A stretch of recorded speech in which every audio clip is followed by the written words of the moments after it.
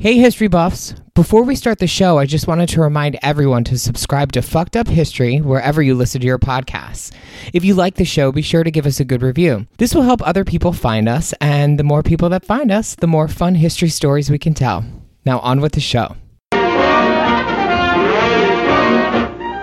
In New York's Harlem, the new squire of Crumelbo is better known as Father Divine, whose thousands of followers loudly hail him as God on earth, whose heavens quake with the worship of his flock.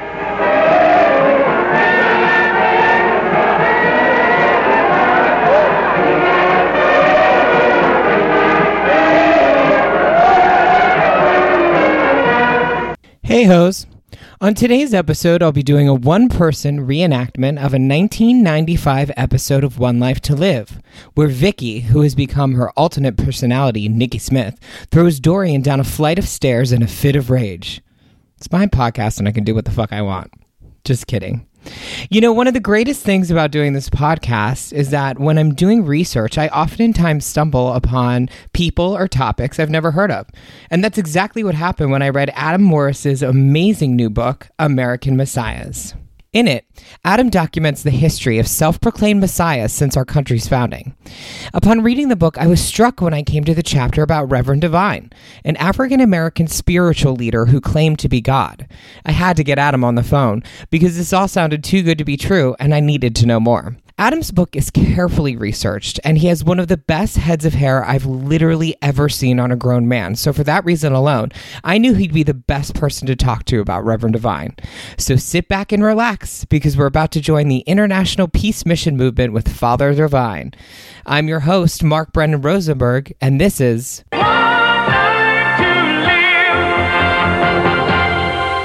Just kidding, it's Fucked Up History.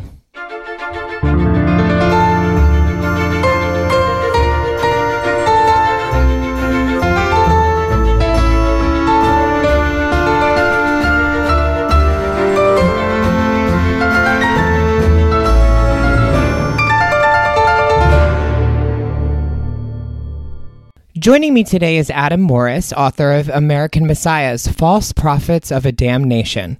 He's quite honestly the best resource for the topic we'll be discussing today, so I wanted to check in with him and get the scoop on Reverend Divine's early years and see how his fabulous head of hair was holding up. It's been very windy here in California recently. Father Divine's early years are a bit confusing, so I wanted to see what Adam thought about it.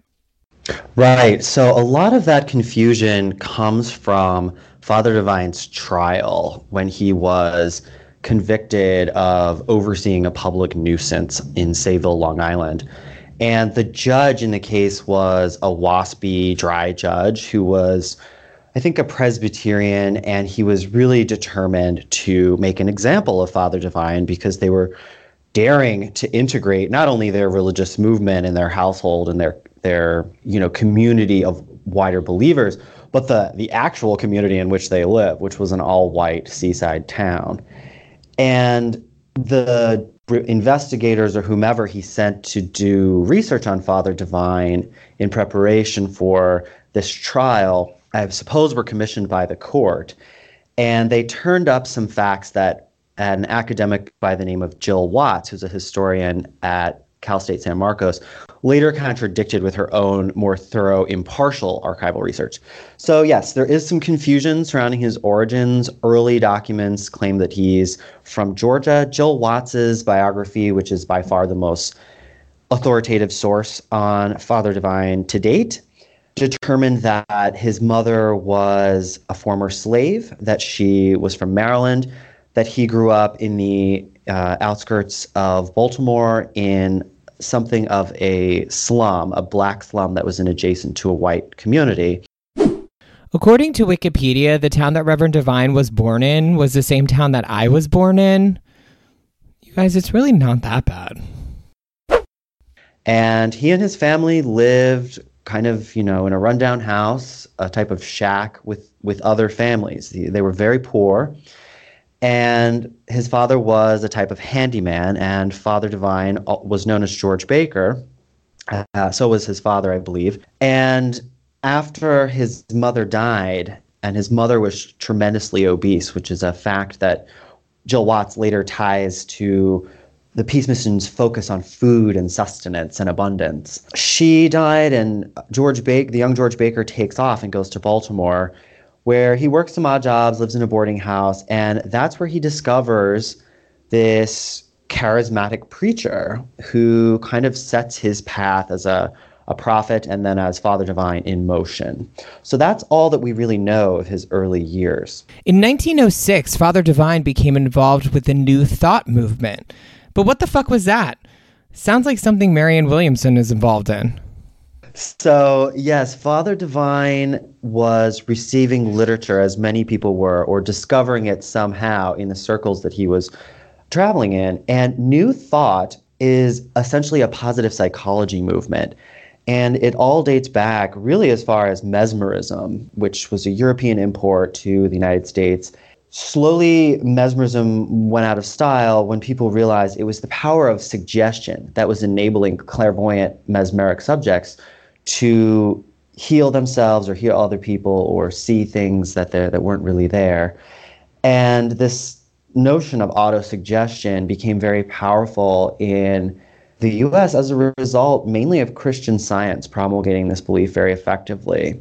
And Mary Baker Eddy founds an entire religion based on positive psychology, even though she didn't really phrase it that way. And many of the apostates of Christian Science, people she kicked out of the church, would go on to form their own schools and quasi-religions that preached also the values of positive thinking. And this movement was really taking off by the turn of the century at the time when Father Divine, would have discovered these pamphlets that I believe were from the Fillmores, the Unity movement. And he takes off to California really not because of that, but because of the Azusa Street revivals and the religious excitement, enthusiasm that's going on out there. So that's what he was doing there, and positive psychology was even bigger and more influential in California than it was anywhere else. And that's because if you're trying to start a religious movement or a cult or become a serial killer, California really is a great place to come to. He, it becomes a mainstay, a staple of his message. So after his journey to California, I wondered, what happened when Father Divine formed his own congregation? So it kind of depends how you define it. He was an itinerant minister for a while in the South, and he goes from town to town, not really collecting many adherents until he gets to Valdosta, Georgia. And in Georgia, he finally hits on, one of the messages that really sustains his following, which was that it was a message of quasi-gender equality, that men and women were really the same, and that we call them men and women only as a result of fallible human biases. And this attracted some women from the town to be coming to his meetings. They would bring potluck meals, and this in rudimentary form became the template that Father Divine would use thereafter, which was people coming together, living communally, which is what happened kind of accidentally in Georgia because some of those women left their abusive husbands, their husbands who were demanding sexual intercourse from them as their right as husbands. And they ended up with this household sort of headed by Father Divine, even though he didn't own the house. And you'll see this as a pattern down throughout the rest of the movement. Father Divine tracks a very predominantly female following, and predominantly black as well, although it was both sexes and interracial. But it was on the basis of these claims that everyone was equal, male, female, black, and white. And that nucleus in Georgia ends up dissolving because the disgruntled men of Georgia who are missing their wives get him run out of town on a rail. And he ends up all the way up in New York City, where the movement really finally takes hold and becomes a nationwide phenomenon and worthy of comment in the national media. And while he's there in New York, that's more of what he's doing. Communal households composed of both men and women who are committed to celibacy. And that's where you lost me. And who are committed to interracial living on the basis of their claims that race, in fact, does not exist, just like gender does not really exist. Abstinence is a recurring theme in movements, especially ones that end in cults. I asked Adam, what is the deal with that? Yes, I think each of the movements had a different motivation for adopting celibacy, but I think they all, with the exception of the Universal Friends who were contemporaries of the Shakers, they all looked to the Shakers as a model, really, of sustainability, because the Shakers they technically still exist. So they've proved the envy in terms of longevity of all the other Messianic groups to follow. They also had almost perfected, really, the notion of a self-sustaining community separated from the world. And that's what each of these Messianic groups wish to do. No matter how much they engaged in evangelism, and in the case of Jim Jones or Father Divine, movements for social change, they did view their groups as separate from a larger society that was in some way fallen, right? There's this Gnostic notion of a fallen world that's kind of at the core of each of these groups, and that is an idea that's played upon by each of the messiahs. Now, in Father Divine's case, it's very different from the Shakers, where there's a sort of personal, perhaps, reason that Ann Lee preached celibacy. There's some speculation that is because she lost all of her children, most of them in childbirth or stillbirths. And none of her children ever never became an adult. So all of them died, and this was personally very tragic to her. The other place that she found justification for celibacy was in the Bible, and she was very convinced that the millennial church that she was founding in what would be the United States was, to be unpolluted by original sin, the millennial church, not the United States. And yes, we're way beyond that.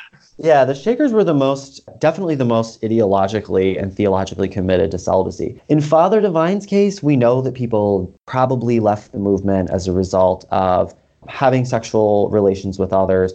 There are allegations of homosexuality in many of these movements, especially the 20th century ones. And the real reason, in my view, that Father Divine would have been so keen on adopting Shaker-style celibacy was because this was happening in the middle of Jim Crow America, when blacks and whites were really not supposed to be cohabiting according to prevailing public opinion. And they got away with it because they were celibate. If you would have added miscegenation on top of that, they would have never been able to exist, even in the northern cities where the movement was concentrated. Local people just never would have put up with that. So I think it was a wise stratagem on Father Divine's part. It was also a way, in every single case, to begin dissolving the bonds of family that held sometimes greater loyalty or claim to loyalty on the followers than devotion to an individual, or more importantly, as I try to make the case in the book, devotion to the group. So the family in this case was supposed to be the broader family of followers who were becoming one family by their practice of apostolic socialism. And they were a spiritual family, and not a biological family. And celibacy, the last thing I'll say about it is it really helped these movements control the size of their populations. Each of these movements depended on communal labor, so it was really important that everyone be able to work. And children, it's not to say that they can't work, especially in the 19th century, they were working all the time, but it really would have made it much more difficult for these movements to survive as long as they did. Eventually, Father Divine's congregation moves to Sayville, Long Island. Now, you gays listening will know that as the place where you catch the ferry to Fire Island. The congregation quickly found trouble in the community there. Well, they were in a residential home, and there were many of them packed in there. The numbers were fluctuating all the time, but there are always more than a dozen, even by the outset of the occupation of that home. And the old story goes that the home was owned by a German immigrant to the United States, a man of German descent, who was kind of victimized during World War I as a German.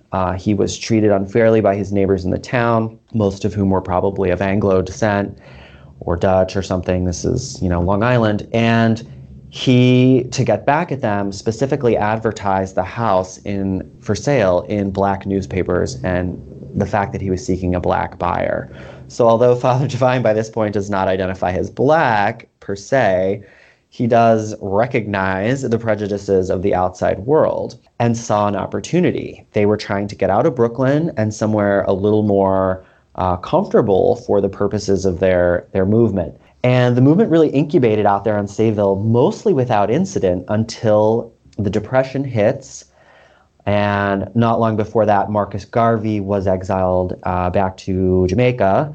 He deported, I should say. And the movement that he'd started in New York was left without a leader. Simultaneously, all these people are catching wind of this man out on Long Island who's offering free meals. So you have these whole caravans of cars coming in from the city, bringing city folk, most of them black people, into an all-white town for these lavish meals that would last almost all day on Sunday. And they were singing and out in the yard, and the townspeople just didn't want to put up with it anymore because they thought it was really going to drag the values of their properties down and kind of ruin the whole town. So it was these praise meetings and the all-day lunches on Sundays that kind of ended it for Father Divine's relationship with the neighbors. And it was the neighbors who get the DA involved, and there's the DA who's very suspicious of where Father Divine's getting all his money. So after a long process that included a couple of undercover agents that were sent in to infiltrate the movement, which they did successfully, they couldn't really make anything stick, and they end up invading the house to serve Father Divine and his followers who were there for a very late night animated praise meeting to charge them on grounds of public nuisance. And so this sets in motion the whole Father Divine story as far as the media is concerned. The congregation expanded to become the International Peace Mission Movement, which sounds culty. I asked Adam, what does that mean? So the name Peace Mission really derives from the Harlem period after Father Divine is convicted by this judge on Long Island, who then drops dead a few days later. He becomes kind of a celebrity in the Harlem papers for claiming to or suggesting that he'd smited this judge with his, divine powers. And he gets out, and eventually ends up in Harlem with this huge charismatic following of people. And one of the properties that they had there, they called the Peace Mission, because one of the watchwords of the mission was peace. And that's because Father Divine's followers were not allowed to swear. So they didn't say the word hello because it contains the word hell. Clearly, this wouldn't have been the movement for yours truly. And that is still how they answer the phone or greet one another today. So this building up in Harlem that was given to Father Divine to use whenever he was in Harlem to speak to his followers there, they began calling it the Peace Mission. And the name kind of stuck, and Father Divine adopted it. And when the headquarters moved permanently to Harlem from Sayville, and Father Divine made Harlem his official residence and, began to buy a whole bunch of property there, the Peace Mission name was attached to all of these properties, which then became known as extensions of the Peace Mission.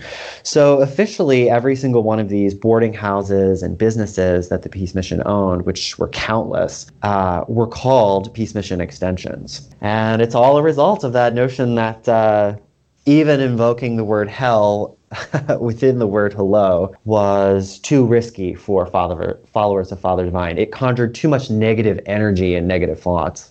Father Divine's congregation purchased several properties upon moving to Harlem, but was something nefarious going on? You know me, I'm so skeptical. I'm like Debbie Downer's mother, Deborah Downer. I don't believe anything anymore. Father Divine was principally the source of his wealth was the Depression, and his movement, the Peace Mission, was known as a reliable source of trustworthy domestic labor. So the followers were both races, and a lot of them needed jobs. And that's why they moved into these communal households, was because they were promised meaningful work. And if they couldn't get a job at a private household or some business that needed reliable, trustworthy help, Father Divine would put them to work in one of the Peace Mission's own businesses. And the followers themselves very loyally patronized Peace Mission bakeries, Peace Mission garages, Peace Mission hotels, and so on. And so they had their own kind of microeconomy going on. And since no one was working for pay and everyone was living in cramped boarding house style quarters, they were able to basically generate a profit and to keep this model expanding over the course of a decade, which is what happened. So I don't really think of that as nefarious so much as practical, and everyone agreed to what they were signing up for. Now, a lot of other people, wealthy followers, especially some of the white ones, did donate large fortunes to Father Divine. And why they did that and what purposes they had for doing that are really unknown to us, except, we have to take their sincerity of belief in Father Divine as seriously as we take anyone else's. Many of them remained with the movement for the rest of their lives. So that's what he was doing. And he was also kind of getting around property and tax restrictions that would have been imposed on a normal person by not holding any of this property in his name. The Peace Mission originally just encouraged followers to purchase all these properties as TIC, tenancy in common. So something as simple as a 10-bedroom mansion on Madison Avenue, one kind of relatively simple property, would be owned by as many as 20 or 40 people. And some of these deeds that are signed, you can even find here in the People's Temple archives in California, because Jim Jones was very interested in studying these arrangements and trying to replicate them in California. So a tenancy in common meant that if one person decided to leave, they could just be bought out very easily. Not a single person was owning large chunks of a property, nor could they, because most of these people were quite of humble origins. And then when people tried to sue for any reason, they couldn't take away any of these properties because the ownership was so complicated. And it was very difficult to sue for, just anything more than your contribution to the group, which was your little stake in whatever tenancy you bought into. Later, these buildings were all incorporated as 3 different churches, and that would allow them to be completely exempt from taxes. Father Divine referred to himself as God. If he wasn't a sociopath or pulling a long con, I wondered, how did he get away with that? Well, he was a staunch adherent of New Thought beliefs. He studied a lot of the New Thought authors all throughout the 20s and 30s. In New Thought, there's a kind of eminence of the notion of God, that God is, yes, everywhere and always and in all things, but God is also not really anthropomorphic. So at first it might appear contradictory that Father Divine was able to conceive of himself as a God since he was in the body of a man. But what he would claim, and using New Thought idioms like harmonizing to the abundance and the divine consciousness, and there are all these metaphors in New Thought that refer to God in kind of an ethereal way. It's more of an idea, or the consciousness of the universe and so on. And you'll hear this still in self-help books that are sold at the airport, right now. And he claimed to be the person who was the most harmonized to the divine concept of abundance, the divine abundance that the spark of which exists in all of us. And that if you hung around with him long enough and around other people who attuned their consciousness to his thinking, his line of thinking, his abundance, that they could not only achieve that abundance in their lives, but become immortal. And so God was almost a metaphor for the Peace Mission. Father Divine didn't conceive of himself as a kind of God who lived in heaven and had a beard or whatever. He was fully attuned, he would say, to the vibrations of this divine consciousness, this unity and abundance. So when people would ask him, his followers would simplify that and just simply say that he was God, and he accepted that. And a lot of Peace Mission extensions were decorated with slogans that said, Father Divine is God. And he didn't bother to contradict that. If that's how they understood it, that was fine by him. In the court of law, when he was under sworn oath, he was very careful not to make that claim, because there were places where that was illegal to do. And he would often instead resort to one of Jesus's own strategies by asking, who do people say that I am? And that's something that Jesus had once said, and Father Divine found that a very appealing method to avoid having to directly say, I am God or I am the Messiah.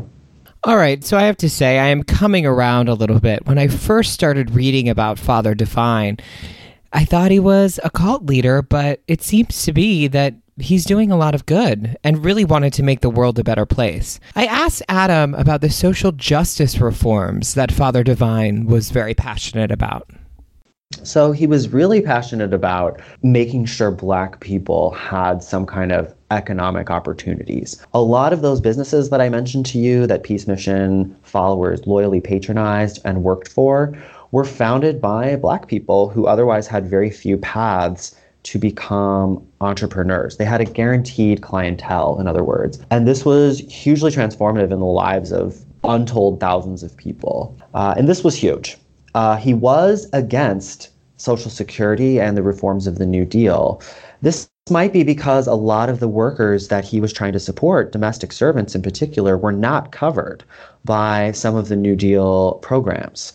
We know that many writers today who are concentrated on the perpetuation of white supremacy have brought this up, that the New Deal had in itself encoded some racist categorizations, and that was one of them. And that didn't stop Father Divine from trying to intervene in politics and to influence FDR while he was president. They were actually neighbors because Father Divine had bought an estate right next door to the Roosevelts.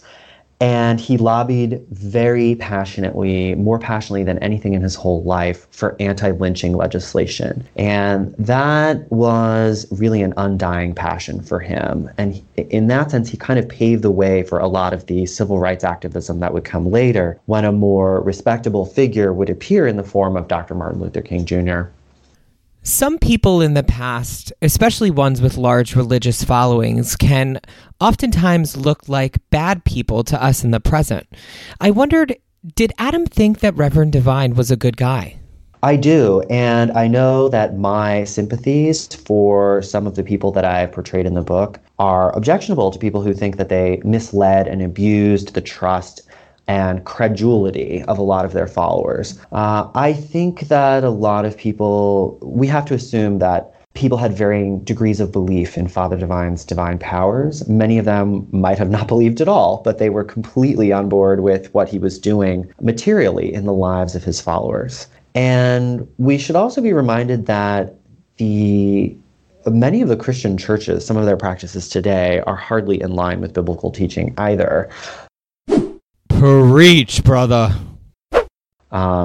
So there's a sense in which Father Divine's preaching and the way he was harping constantly on returning to the values of the original apostles, particularly with regard to the communal sharing and welcoming of all people into the fold, was not something the Christian church was doing. The Black church more so than maybe some of the other churches, but it was still pretty revolutionary for him to be conducting some of the economic experiments that he was doing.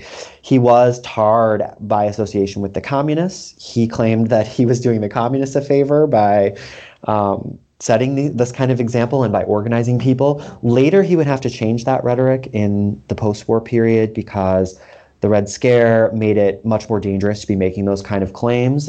During the Depression, it was easy to say, the communists are copying my movement. He stopped saying that kind of thing after World War II, and the movement became kind of very patriotic. There are a lot of American flags in the iconography of the Peace Mission movement after that period.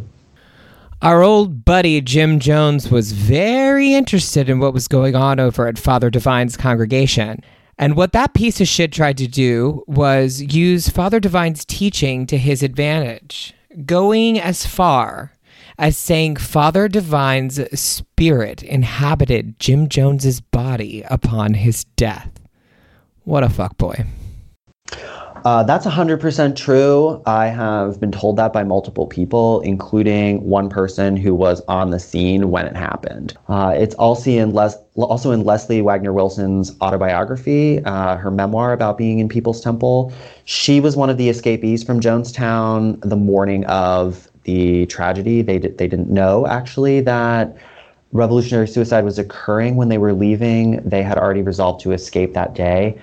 Anyway, she was there, and lots of other people were on those mission trips to the Peace Mission and can attest to Jim Jones's private declarations of intent to take over the Peace Mission. This was an intent of his that dates all the way back to the 1950s, and he didn't really give up until he had completely been repelled by Mother Divine and her loyalists in 1973. And they did meet, yes, when he was still living in Indianapolis, and he was completely bowled over by Father Divine. He expected to think of him as a charlatan, and as a testament to Jim Jones's open-mindedness in some things, he became a huge admirer of Father Divine. And it's funny you mentioned you didn't know about these encounters or even about Father Divine. The narrative really has become occluded over the years, and it was more of a common knowledge back when both movements were still going on. And it was discussed, although very briefly, in Tim Reiterman's biography of Jim Jones. There's a couple pages on their relationship, nothing in great detail. And it was even represented in a made-for-TV movie from the 1980s that you can watch on YouTube. Yeah, and interestingly, I forget the actor who plays Jim Jones. He's a relatively well-known character actor, but the actor's name is Powers Booth. You may remember him as the dad on Nashville. He won an Emmy for his performance as Jim Jones. Never question my random knowledge of 1980s made-for-TV movies. James Earl Jones, plays Father Divine. So you have kind of these two Jim Joneses in the movie simultaneously. Yeah. And so it wasn't unknown that this had happened. But I make more of an emphasis on it than previous historians have done, because Father Divine himself does not appear out of nowhere, but instead he's mentioning the Shakers in his sermons. There's no evidence that he knew about the Koreshan unity, for example, but I did find evidence that the person who had kind of inspired him to become an itinerant preacher was himself influenced by the Koreshan unity. And I just, uncovered this whole trajectory that leads up to Jim Jones in this, what I consider, very compelling way. And it's really this last pairing of Father Divine and Jim Jones, these two incredibly famous in their periods leaders who kind of demonstrate the consequences of this long history of American Protestantism moving further and further away from ideas of mutual aid and inclusivity, and what the potential consequences of that could look like. Each successive movement of these messianic movements was more and more successful in terms of its public perception, the way it articulated its critique of the structures of American capitalism, and the way the American Protestant Church has accommodated itself to that. And, I get in trouble for calling the Peace Mission and People's Temple successful, but they both did make serious and commendable differences in people's lives. And I don't think that just because they might have had negative effects in other ways, or in the case of People's Temple, ended in really horrible, disturbing ways, that doesn't erase the more laudable achievements that they had. So that was really the purpose of concentrating so much focus on those last two groups and that encounter between Father Divine and Jim Jones. Adam is so well versed on the topic. I wanted to know what he thought Father Divine's legacy was now. And I also wondered what became of the international peace movement. So, a lot of people would say Father Divine is emblematic of the type of respectability politics that begins to be worn away with the civil disobedience, first of all, of followers of Martin Luther King Jr., and then with, more radical folks like Malcolm X, and like someone else that Jim Jones admires, Huey Newton. And the legacy is clear in places like Philadelphia, where the movement ended up being based in the latter half of its days. Of course, it still exists there, so there's that legacy. But he was really fighting an uphill battle against segregation and against the effects that segregated property ownership would end up having on places like New York and Philadelphia. Those cities didn't have the type of redlining that was really rampant in some other places, and certainly wasn't a concept that was really pioneered there. But de facto segregation and exclusion of blacks from ownership of really anything led Philadelphia in particular to go from being this thriving metropolis, the second largest city in the British Empire, this very wealthy commercial city, to by the 1980s being a really crime-ridden and dangerous and poor, large majority minority city. And so really the movement soldiered on through all of that. And you have people today, I think there's someone in the Roots, one of the members of the Roots talks about growing up in Philadelphia and being taken to Father Divine Peace Mission, free breakfasts, or some of their other free meals, because they continued over the course of those years when the city was really on hard times and a lot of people were suffering. They continued to serve people. And so although their form of religious-oriented racial activism, especially because it disavowed the existence of race, it fell quickly out of favor after Father Divine died and was immediately superseded by what we think of as the American Civil Rights Movement. There were definitely ways that Father Divine paved the way or softened the ground for these later movements that would come in the 1960s, because he had almost completely retired from public life by 1960. He was very old and ill and didn't want people to know that he was ill because he was supposed to be omnipotent and live forever. So he left behind a movement that then dwindled. And I think a lot of people would say that that was the proof that the movement didn't have a real legacy.